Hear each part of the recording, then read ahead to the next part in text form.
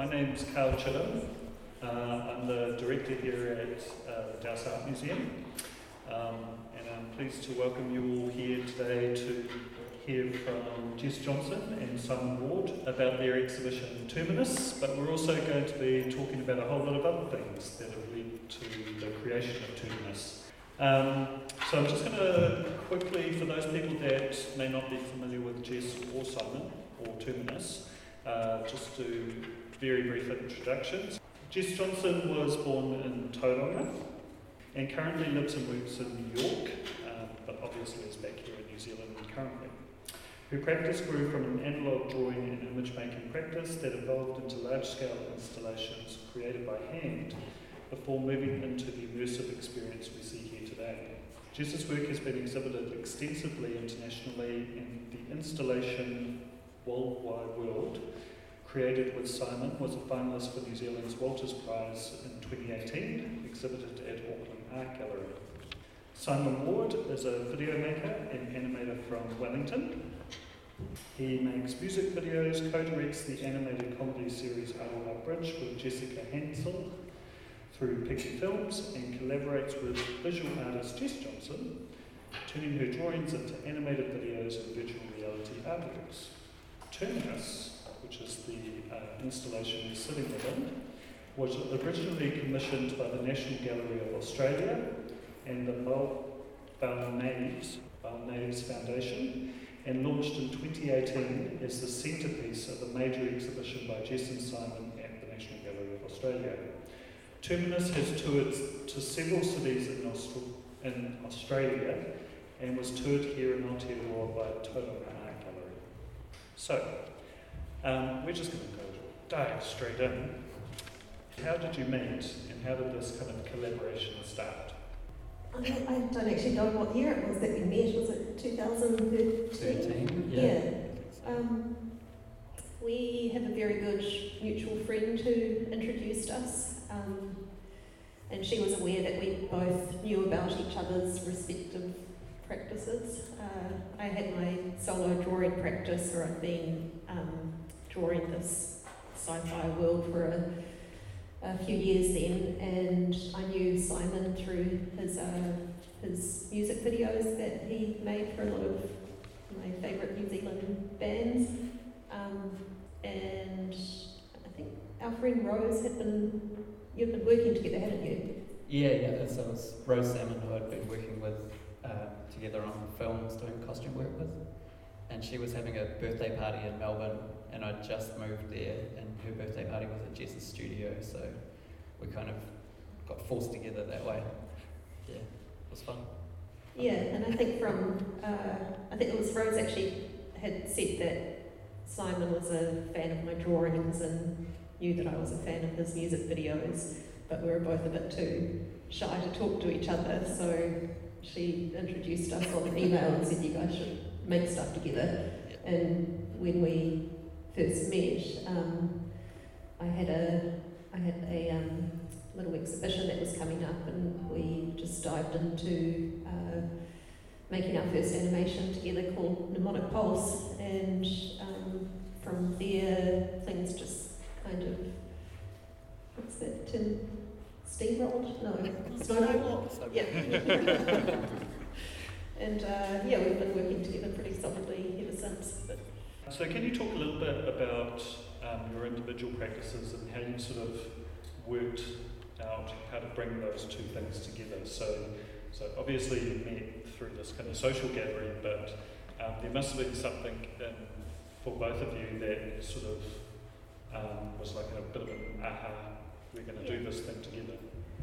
Well, like I said, I've been drawing the world maybe only for about 3 years then, but it was at a point where it was quite rich and fleshed out, and I'd only been using the tools that were available to me to try to recreate these the imagery I wanted out in my head, and my skills were pen and paper and drawing, so I was just drawing these still images of this kind of richer animated world that I had in my head. And then when I met Simon, he had the skill base and knowledge to be able to bring that world out into 3 dimensions for other people to see as well. So yeah, it was just a very nice synergy of when we first met, the world was quite ready to be animated,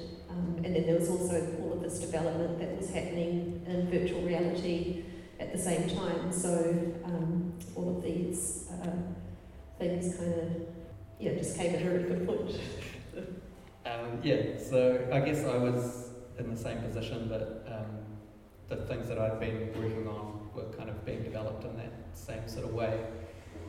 So me and my friends had been making music videos in our flat, basically. We lived in this warehouse place on Marjorie Bank Street, just next to the fish and chip shop there, across the road from the embassy. And it was like this warehouse place, and we had like a green screen in the lounge. So the shtick was we'd get the bands to come in and we'd film them in front of the green screen, and then we'd use computer graphics to kind of put them into a fantasy world that we'd then kind of create in the computer. And we'd all been doing that in this house with my friends in my bedroom kind of thing for a while. So we had those sort of skills to translate then Jess's drawings. Yeah, Jess's drawings could be the world, and we just kind of took out the band, didn't need them anymore. Just got some naked people doing yoga exercises. You just touched on before Melbourne. So Jess, you've been living there for quite a long time, and you've been part of a gallery there, Hell Gallery. Can you talk a little bit about that time and the evolution of your drawing practice? Sure. I spent probably about 12 years in Melbourne all up. I first worked for about 10 years as a installer, installing other people's art at galleries and museums, and then I also ran this little art space called Hell Gallery, which was in this big rambling compound that I lived in, and we had a band room and a little exhibition space and studios, and for every event or exhibition that we had, I used to hand draw the flyers and make posters for all of the shows, and ran that for about 5 years or something like that. But I think I probably developed most of my style during Hell Gallery and creating these posters for other people's exhibitions and gigs. And then when Hell Gallery finished up, I decided that I just wanted to take a year off and just draw full time. And so that was 2012. And the evolution of the world, kind of looking back, I can kind of map these different periods of it. Like in that first year of drawing, it was this very sort of two-dimensional, impenetrable pattern, like a wallpaper that's been recreated in this Tumblewitch room. And then after about a year, I started to push back into the drawings and started to use perspective more, and architecture and things like that started to emerge. And then maybe about 2 or 3 years in were when the figures started to emerge as well, at the same time as the alien deity. So it's been this very kind of organic dredging process where the each drawing just kind of follows the next, and the relationships between all the different deities and the humanoid figures and the architecture and the rituals and things like that, it just becomes more complex and evolved over time. So it's been 10 years I think that I've been drawing it now, and the quite Simon doesn't like this word generative, but I find them quite self-generative now, where I don't have to think too much about about the drawing. It's just like there's so many elements to it. They all just kind of mutate and form new imagery. So what I mentioned before in Jess's bio was that when I first came across Jess's practice, she was actually making quite large installations with quite pattern-based wall works that your works would then be installed within, but they were all done by hand. Can you talk a little bit about that, sort of the step from doing your drawings through to this kind of experience that we're in, where actually very little of the installation itself is handmade now, in terms of the way that we install it. Can you just talk a little bit about that evolution and how maybe your collaboration has added to that? Yeah, I think the installations have evolved as a result of more institutional support. I think it's the same with Simon, like the more, when I was showing at smaller galleries and having to create everything myself, then I was using what was available to me, and I would hand paint all of these environments. And as we got given more opportunities at bigger galleries and institutions, there's obviously more resources to draw on, and you get to be more ambitious in what you can create and the environments that you can create. So, there's resources to build things or do gallery scale installations and wallpaper and vinyl. So it just you just start to think about what is possible outside your own steam. The thing I've kind of found with Jess's transition from making the installations herself is Jess worked as an art installer for quite a long time, so she kind of knows a lot of those techniques of how to create other people's installations and all the amazing techniques. But then she's only one person, so she can do these really amazing things, but the amount of time it takes to do it by hand is quite incredible. So as soon as you got more resources to do a digital print of something or a larger scale thing that would take maybe a month to paint, makes a lot bigger things more possible, I guess. Yeah. I think also the digitizing of all of my drawings allows it to become all these different mediums as well. Every time I finish a drawing, I take a high-res scan of it, and then that gets sent to Simon, and it starts getting broken up into its various elements, and the whole drawing will get cannibalized and broken down into these different assets. And so we've just got these huge banks of archives of symbols, architecture, archways, whatever, and all of those assets get to be repurposed and turned into fabrics and wallpaper and flooring and structures in the real world. So.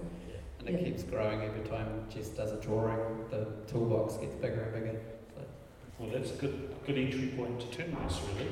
So can we maybe just talk a little bit about how this particular project came to be? Obviously it was commissioned for the National Gallery of Australia, but was there sort of a germination project or process prior to that kind of you were thinking, it'd be really great to do this massive installation with lots of VR and lots of other components to it? Well, I guess when maybe we could go back to the Mnemonic Pulse, which was our first kind of video. When we were doing that, we did this. It was pretty much like a virtual reality video. So the camera's kind of just walking through a space, and you get taken through 3 of Jess's drawings. And at that time, virtual reality was just kind of becoming available. So halfway through it, I was like, we could actually make this into virtual reality. So we sort of were slowly heading into the virtual reality direction from then. And we made the next work we made was a virtual reality work that showed at the National Gallery of Victoria. And then by the time Terminus came around, it kind of coincided with the National Gallery of Australia saying, oh, what can you guys do? And we've got this big room in our basement that you can kind of have. And so we were like, okay, let's just make a huge map and all these virtual reality things. Yeah, we just kind of went the craziest possible idea.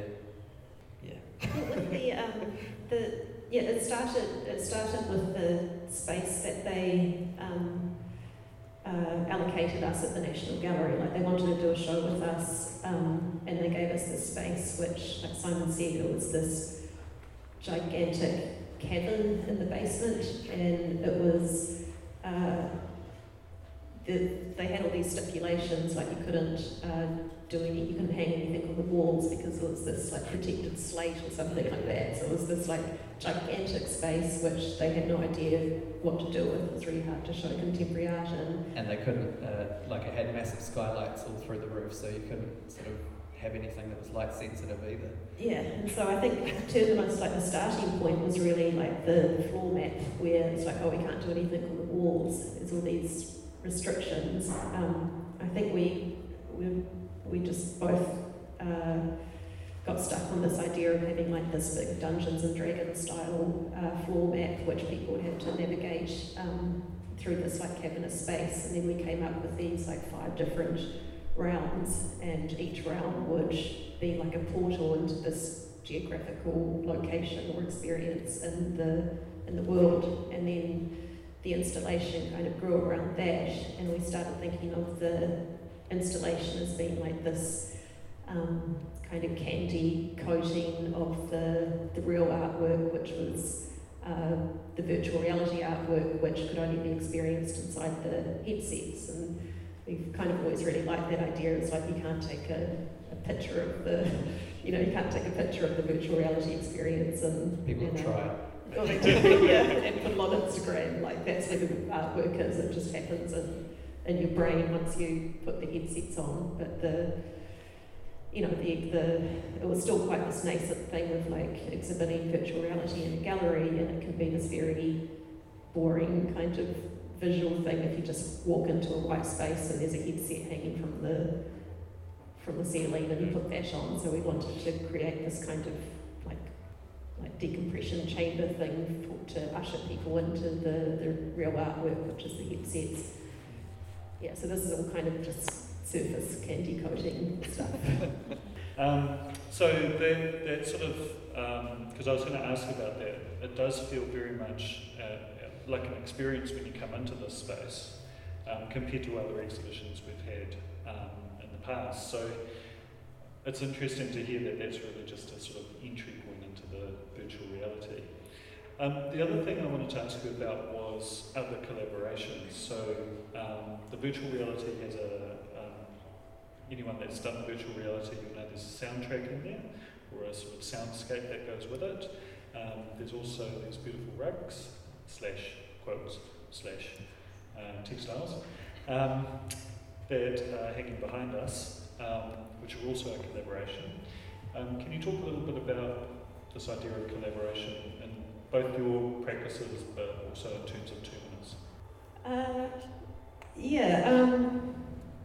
Okay, Andrew.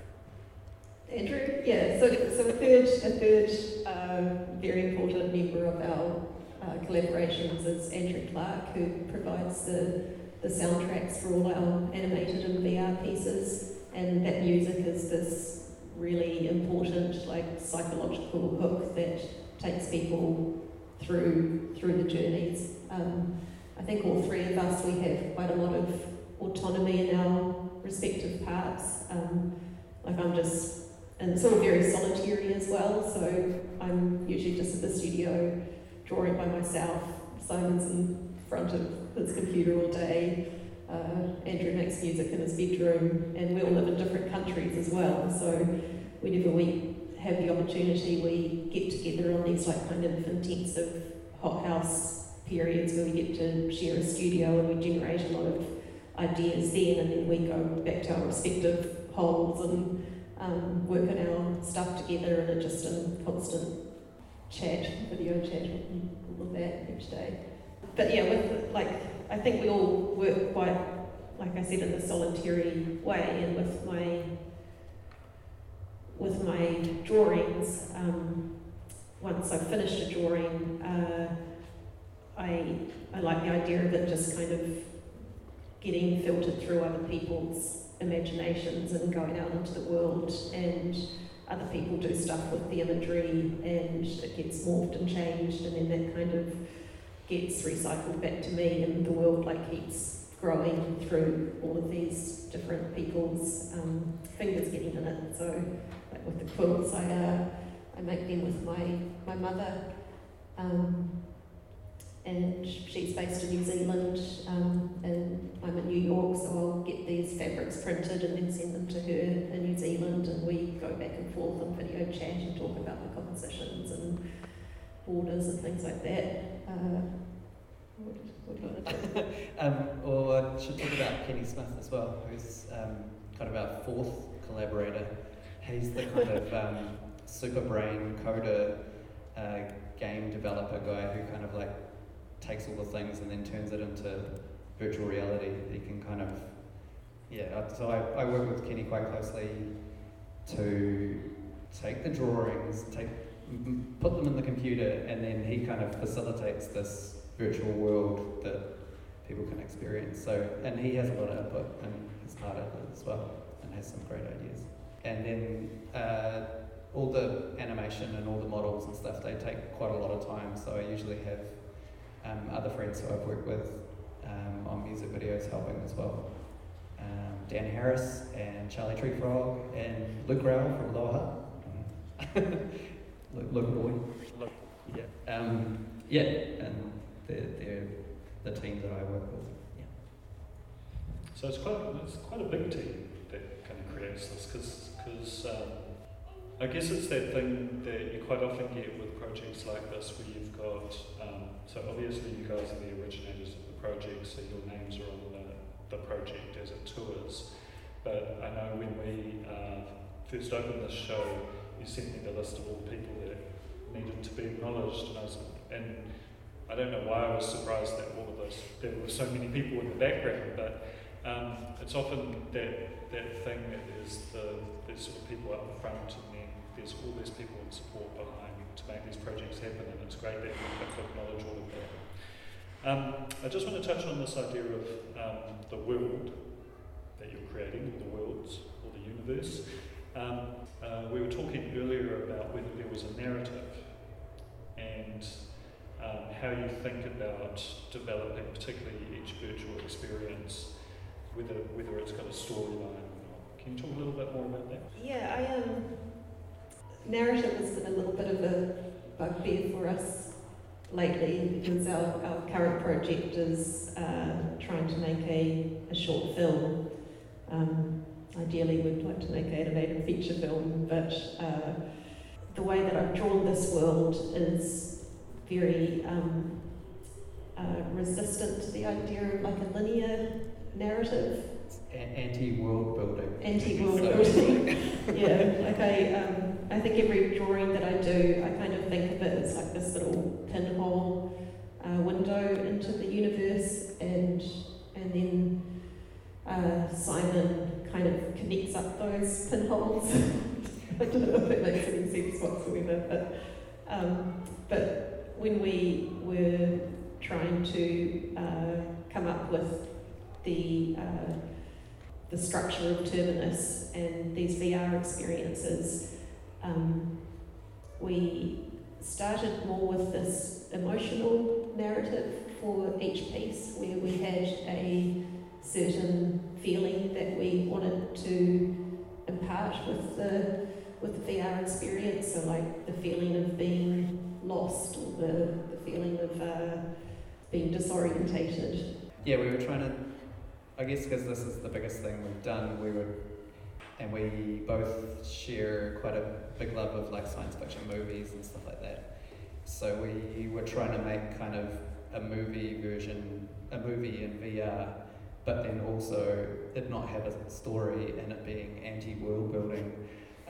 So we kind of dissected the kind of formula of what one of those kind of never-ending story, or Lord of the Rings, or Star Wars, or that kind of hero's journey, and we picked out the emotions, and we said that's the things that we're going to hit, rather than like have the actual character arc. And broken into 5 chapters of those emotions. Yeah. So yeah, this is our virtual reality fantasy film kind of thing. Yeah. I think with another thing with the narrative and how we want people to experience them, like something that I'm very resistant to, and Simon is as well. It's like we don't want to be too didactic in our storytelling, or like for me, I really don't like being told what to feel or how to think in terms of art or books or film, and whenever I can feel that I'm being somewhat manipulated, I just immediately dig my heels in. And so it's really important for both of us to like leave enough space in the experiences for people to bring their own interpretations and connections. It's like, you know, the audience is the missing link who like activates the work or something like that. But yeah, so it's not this kind of didactic storytelling, it's just kind of creating a open environment for people to make their own psychological connections and get taken wherever their own brain leads them. Yeah, because I was going to ask which one's which feeling, but I won't now. Oh, you can? Yeah, which one do you want to talk about? Threshold Crossing is that one. Yeah. That's the kind of, you've arrived at the kind of at the wide open world, and it's something different from where you've been before, and you kind of have to, you've got all these paths going that you can try and make a decision as to which path you want to choose, and then it gets a bit scary at the end. And then Known Unknown is kind of like the chill out zone when you've been kind of wandering around the wasteland for a while, and then you suddenly appear in like this relaxing glade, and you can kind of chill out for a bit on your quest. It's like contemplative, I can even say that word, or or like a mirage or something like that, when things are revealed to you. Yeah. And then Gog and Magog, which is the vertical one, where you've got the two spiders who are called Gog and Magog at the top of this big tower. That's like the one where you're like closest to the belly of the beast or danger. Like what are some parallels in the films? There's like the tower in any of those kind of like scary films where you've got the giant spider that's at the end waiting to kind of like eat you. Yeah, anyway, but no spoilers. What about Scum? That was kind of you're on your journey and everything's feeling very, it's like too much, and you don't know what way is up or down, and you don't know where to go from there, and you're a bit lost, and things are feeling pretty terrible. That's that feeling. Yeah. Great. And then there's Tumblewitch. Yeah, that's my favourite. That's the psychedelic one. So that's at the that's at like the end of your journey when like your life is flashing before your eyes and you're going through like the transformative experience. Our reference for Tumblewitch was the nightmare boat scene in Willy Wonka and the Chocolate Factory, when you're on the boat and there's all of those sensory things kind of flashing before you. So that's our version of the nightmare boat ride. And it was also it was quite fun to make because it was the catch-all for all of the kind of disconnected pieces that didn't fit in all of the other experiences. So yeah, we just got to jam them all together and just throw them at you as quickly as we could. Or throw you through them, maybe. So there's a couple of things in there for me, but one of them is, which we'll come back to in a minute, which is going back to those kind of movie references and story references, particularly those older movies like Neverending Story, Labyrinth, of those sort of vein. But I'm also interested in the titles, how you come up with these titles and whether they actually mean anything, or whether they're sort of, again, an expression of a feeling. Yeah, the titles, so if anyone's familiar with my drawings, I use text quite a lot, and it's this kind of strange hybrid language where it's like the titles and the language as I'm drawing is a very important part where it's like the language of the world is forming at the same time as the imagery, or something like that.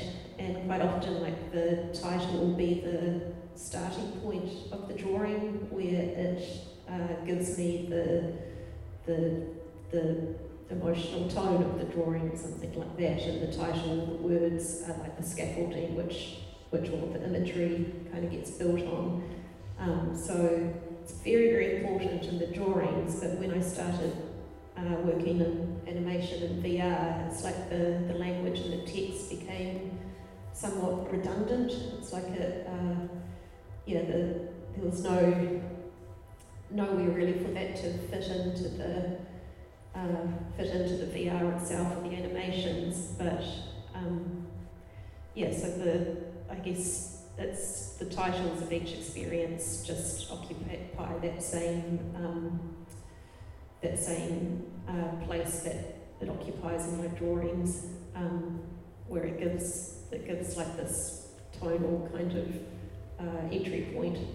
Like I play around with words a lot, and like some of them have direct references from science fiction I read, or like kind of, and I muck around with letters and spelling and just get things until they fit something in my head.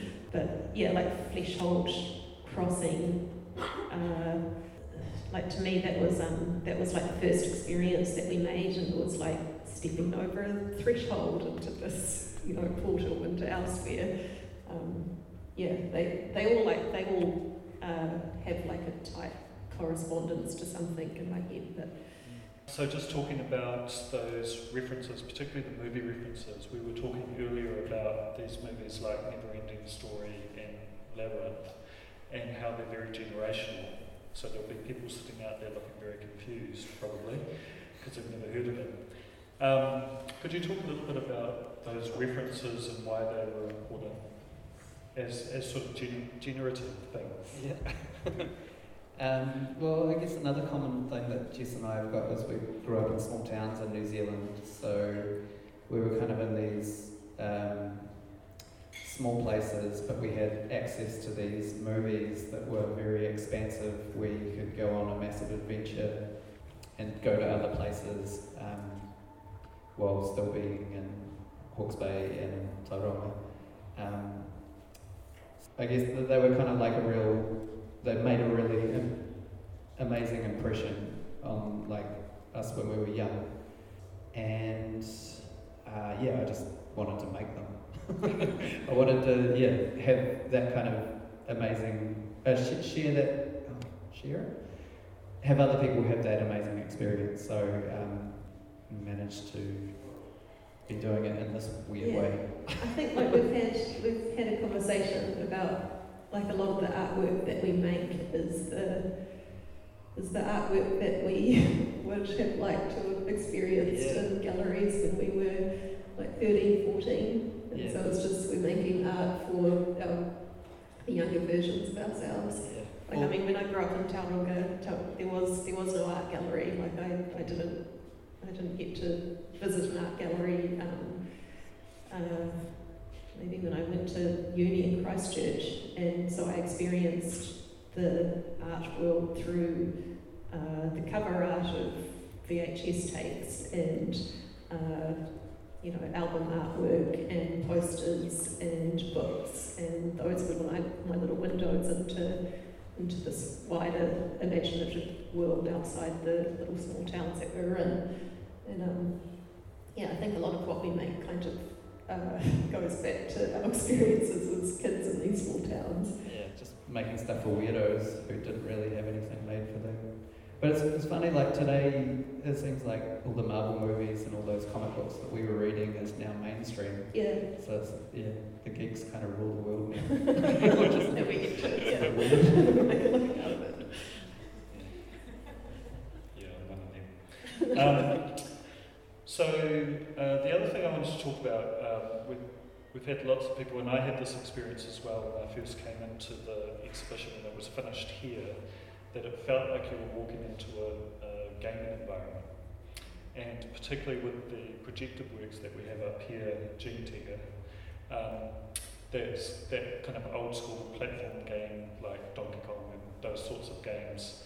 It feels like a very direct reference to that. How does that kind of play into the world building? Well, it's probably another same thing as far as like movies. Video games was another little gateway for me, at least when I was growing up. I had a Commodore 64 and I could the graphics were pretty bad, but I could journey on my with my joystick. Was it the same with you? Or? I had a NES console, and I think I had 3 games, and I played them to death. But I've always been interested in gaming culture, but haven't been an active player myself. Maybe it's like that's the immersive world building things that we kind of know, so we're kind of shoving whatever Jess makes into that zone. But I think there was, the inception point for Gene Tech Archaic, which is the pixel rendered side-scroller video work there, it's also that kind of imaginative leap as well, where it was, when we think back to playing these really rudimentary pixel games when we were kids, it's like that your brain would fill in the gaps, or it would create this kind of rich tapestry of imaginative experiences out of these just really basic rendered pixels, and it's leaving space for the audience. Yeah, something like that. I really like the box art. I was obsessed. In Christchurch, we were like, okay, we did when we made Gene Ticker, it was for Christchurch Art Gallery, so the videos were in the foyer, and then outside there's a giant mural that's on the car park entry. So we were trying to make the game on the video screens and then make the box art on the mural a little bit. Like the highly rendered version of the shitty pixel graphics. Yeah, that's where we were going. Okay, now I'm going to change the tone a little bit and talk about how things have changed for your collaboration since the beginning of 2020. Obviously for everybody it's been a big 18 months for the whole world. Can you just talk a little bit about that sort of transition, I guess? We can talk how 2020 started. Simon had been trying to get to the US for a residency that we were meant to be doing together, but his visa kept getting denied, and then finally his visa was accepted for us to show our work at the South by Southwest Festival in Texas. And so at the start of the pandemic, Simon was basically en route to the US, and I was about to drive a truck of all our gear and artwork to Texas, and then Simon landed in New York, festival got cancelled, and very next day everything started to go very pear-shaped. We spent a week pretty much in Jess's apartment as New York closed. I think we went out for sandwiches and pizza one day, but it was, we got a lot of work done in that week. That was pretty good. And we made the most of the time. But quick, smart hightailed it back to New Zealand before all the borders closed and did my 2 weeks of self-isolation in the basement of my girlfriend's house. And then New Zealand went into lockdown a week after that, pretty much. So, and I was like, this is great. I'm used to just working at home. This will be amazing. But some kind of like either the anxiety of the whole situation or just like all the world, everything just was like this big weight, and I didn't get as much work done as I thought I would. Did you feel that? Yeah, I think I had a similar thing right at the start where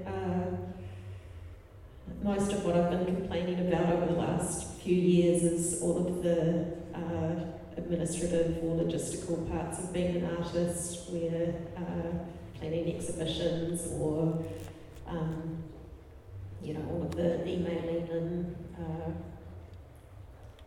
travelling and all of that. So in one fell swoop, all of that got wiped out, and I was like, oh, I'm going to have all the time in the world to draw. But being in the US last year, especially New York, it was a lot of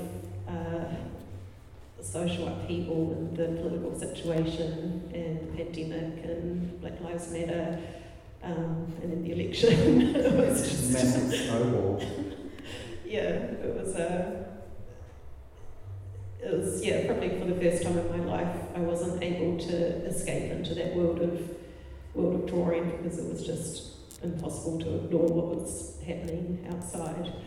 One thing I did find amazing was the amount of support that the New Zealand government put into the arts during that period. Like the music industry and the Creative New Zealand also, the amount of money that they had to help out artists during that period and just get them through this crazy thing was America, amazing. not so much. Right.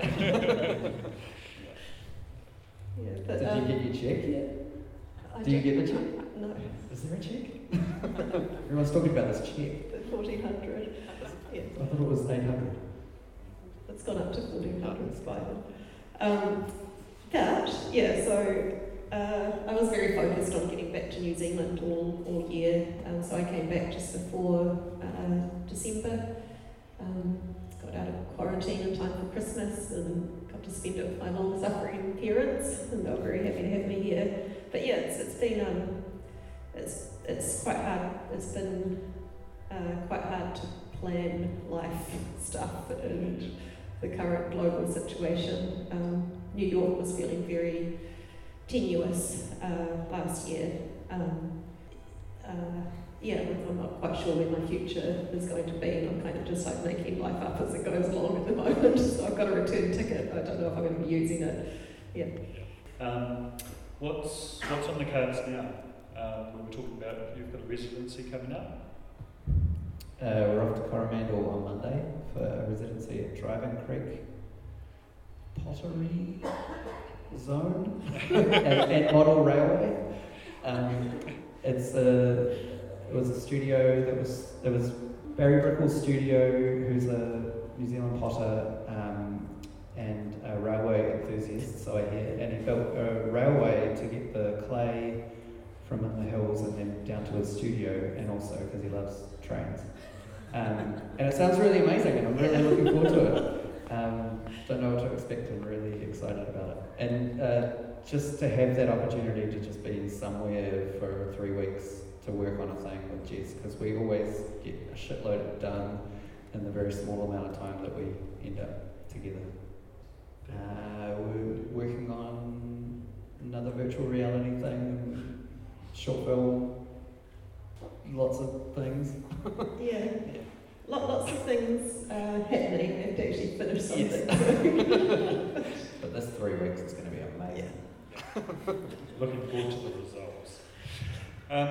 Okay, does anyone have any questions for our... Very happy to answer questions. Yep. Not super relevant, but how are the cats? Question about cats. So something that kept me sane last year in Brooklyn was I started looking after a colony of stray cats that lived in a truck truck lot. I'm assuming that's who you're referring to. Yeah. The little neighbourhood that I moved to, oh god, I'm just going to talk about cats for 20 minutes. The cats are doing well. My friend Bobby moved in with me during COVID and he stayed on in my apartment. He visits them twice a day, feeds them. It's been terrible weather in New York, so there was really big snowstorms, and so he moved Darlene, who was one of the older senior friendly cats, into the apartment, and we're trying to find a home for her at the moment. We've found homes for all of the friendly ones apart from, and so it's mainly just the feral ones that wouldn't be able to be housed who are still left in the truck lot. But they've all got winter shelters, they get fed poached chicken, and yeah. I did a fundraising print where I raised money to keep all these cats fed and vetted and looked after. You got the scars to prove it. I do, I nearly lost an eye last year. Any other questions? Can be about anything, obviously. Down the back there. Do you know when you talk about the world and you've got a definite, like you've got a colour palette and a particular style, I mean, how do you document the world a lot? Like, if you come up with a particular creature or alien, are there characteristics that you document and like the Simon and other rules? And has it been fleshed out to that sort, or is it more purely visual? There is a internal logic, I think, which I'm party to. Yeah, I'm not allowed to know it. It's with all of the different characters and creatures and things that happen. I find it very difficult to put into words, but I know what kind of status the certain different deities have, like what kind of group they belong to, what they might be involved in that world. But I get very clumsy when I'm asked to communicate that in words. That's and I also feel silly. So I think it's just best as a visual language, and if I try to nail it down too much and put it into words, it kind of can contract it too much and kill it. There's no list of appendixes anymore. Glossary. Was there another question down there? Yep. Yeah, I was wondering what tools do you use, like for texturing, or what the technology is the 3D and the lighting, how the lighting works? So I make all the, used to, make all the models and do the kind of start of it in 3ds Max. And then we use Photoshop to cut out all of the scans of Jess's drawings, and then pretty much just like, for anyone who's not familiar with that sort of stuff, it's just like how you would make like a paper cutout box and kind of glue it together. So when you're making like a paper cutout box, you've got six faces on a box, and you fold it together. We pretty much work in the same way, so we've got our 6 faces that you fold together to make an object, and I paste a bit of Jess's drawings on each of those 6 faces, and fold it together in the computer and use Photoshop to cut out the drawings and do some 3D stuff like that.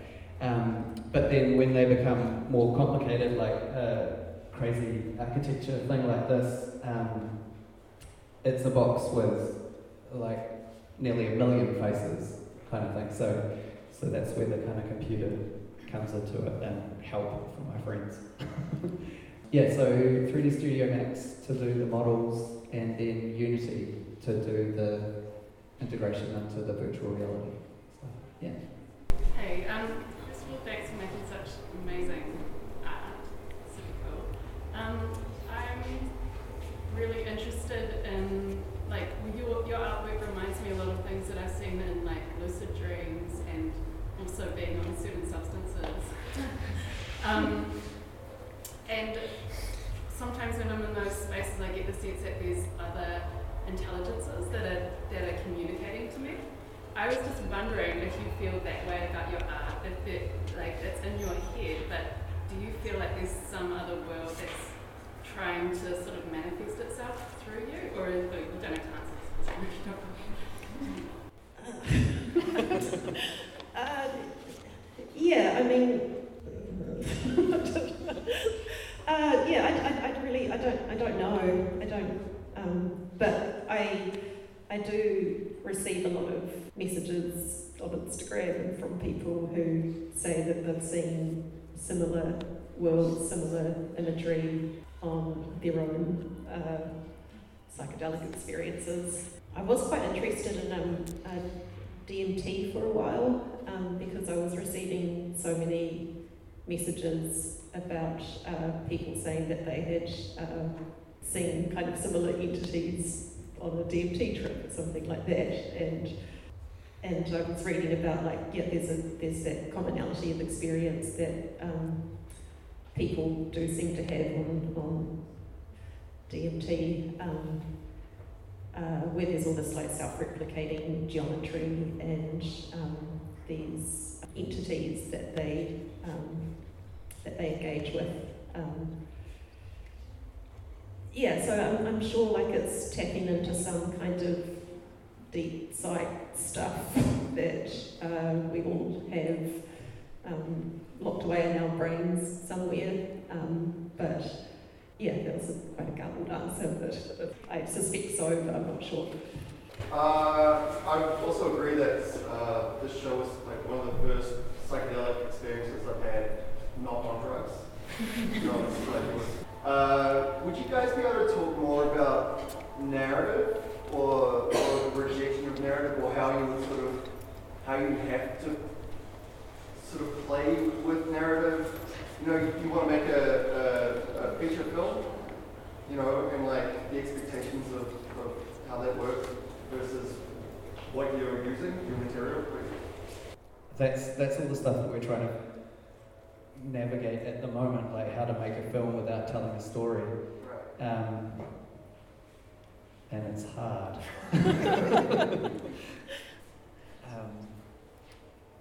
We started out by looking at documentaries like Microcosmos and how documentary makers can tell a story without having like a central character, and keep everyone kind of.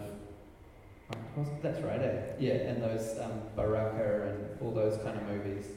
So trippy nature documentaries. Yeah, what kind of stories are in those kind of things, and then treat the Jesus world like it was kind of like we were going to document it in that way without telling a story in a traditional feature film kind of way.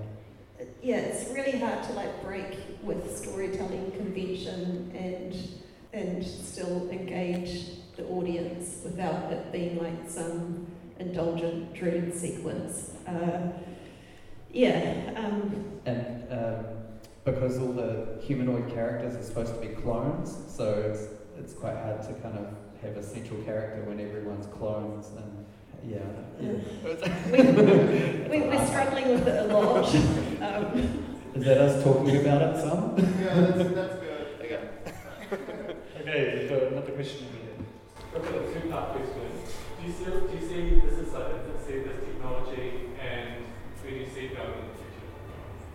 What was the start? Sorry? Do you see this as an infancy of VR technology?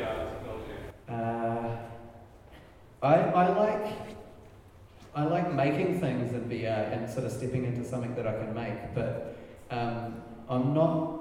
I thought I would get really into doing other people's things, but I just find like I like walking through Fallout or just like a first-person game on a screen rather than doing virtual reality experiences. I mean, I like the virtual reality experiences, but I keep coming back to just things on a screen. So I don't know what that means, whether there's something that it's missing, or there's something that it's going to get or needs to evolve to get, and where do I think it's going? Yeah, so many possibilities, like augmented reality and all that sort of stuff. I think it's quite scary. I was a little bit turned off it by how Facebook has control of it, and how they bought the company Oculus, which is the headsets that we use here, and the kind of implications of a corporation having control of what you see in that kind of environment, and what kind of data that they can use of what you see, and then And sell you stuff. What's that? And sell you stuff. Yeah, and sell you stuff. So, I don't know, I've got garbled feelings. Yeah, we're definitely not VR devotees. I'm equally repulsed by a lot of it and a lot of the implications.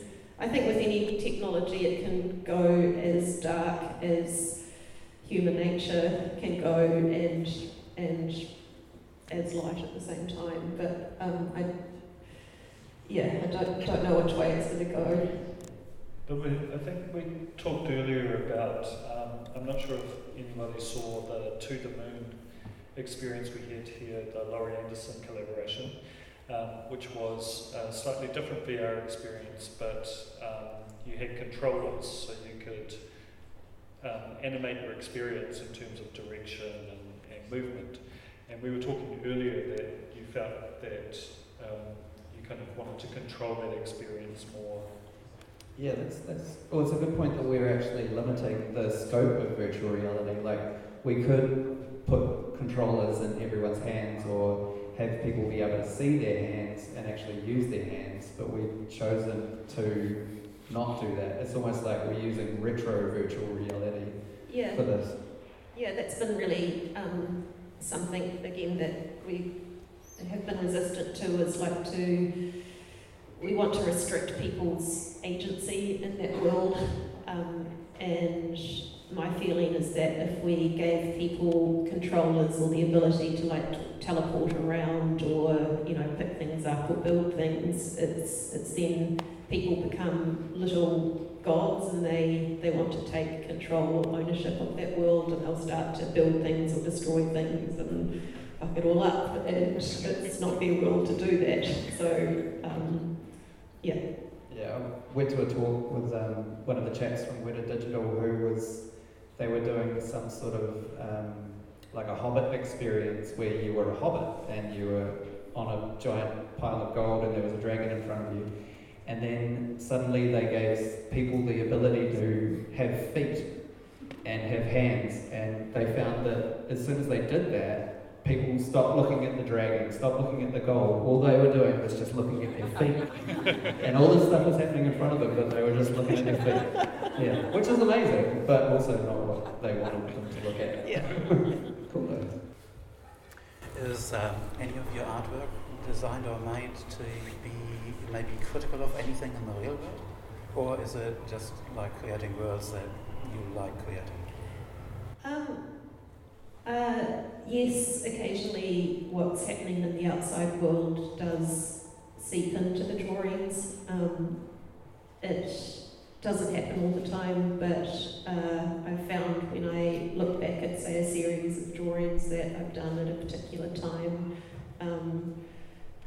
whatever was going on outside kind of has definitely infiltrated. I think being in New York last year, the works that I was making then, would definitely have some of what I was consumed by and worried about, things like the influence of social media algorithms and online radicalisation and QAnon and all of the craziness that was happening over in the US at the time. Like there's that's kind of threaded through quite a few of the drawings of last year. I think just being in the US for the last 5 years, Yes. And it's not consciously, but yeah, it does get in there.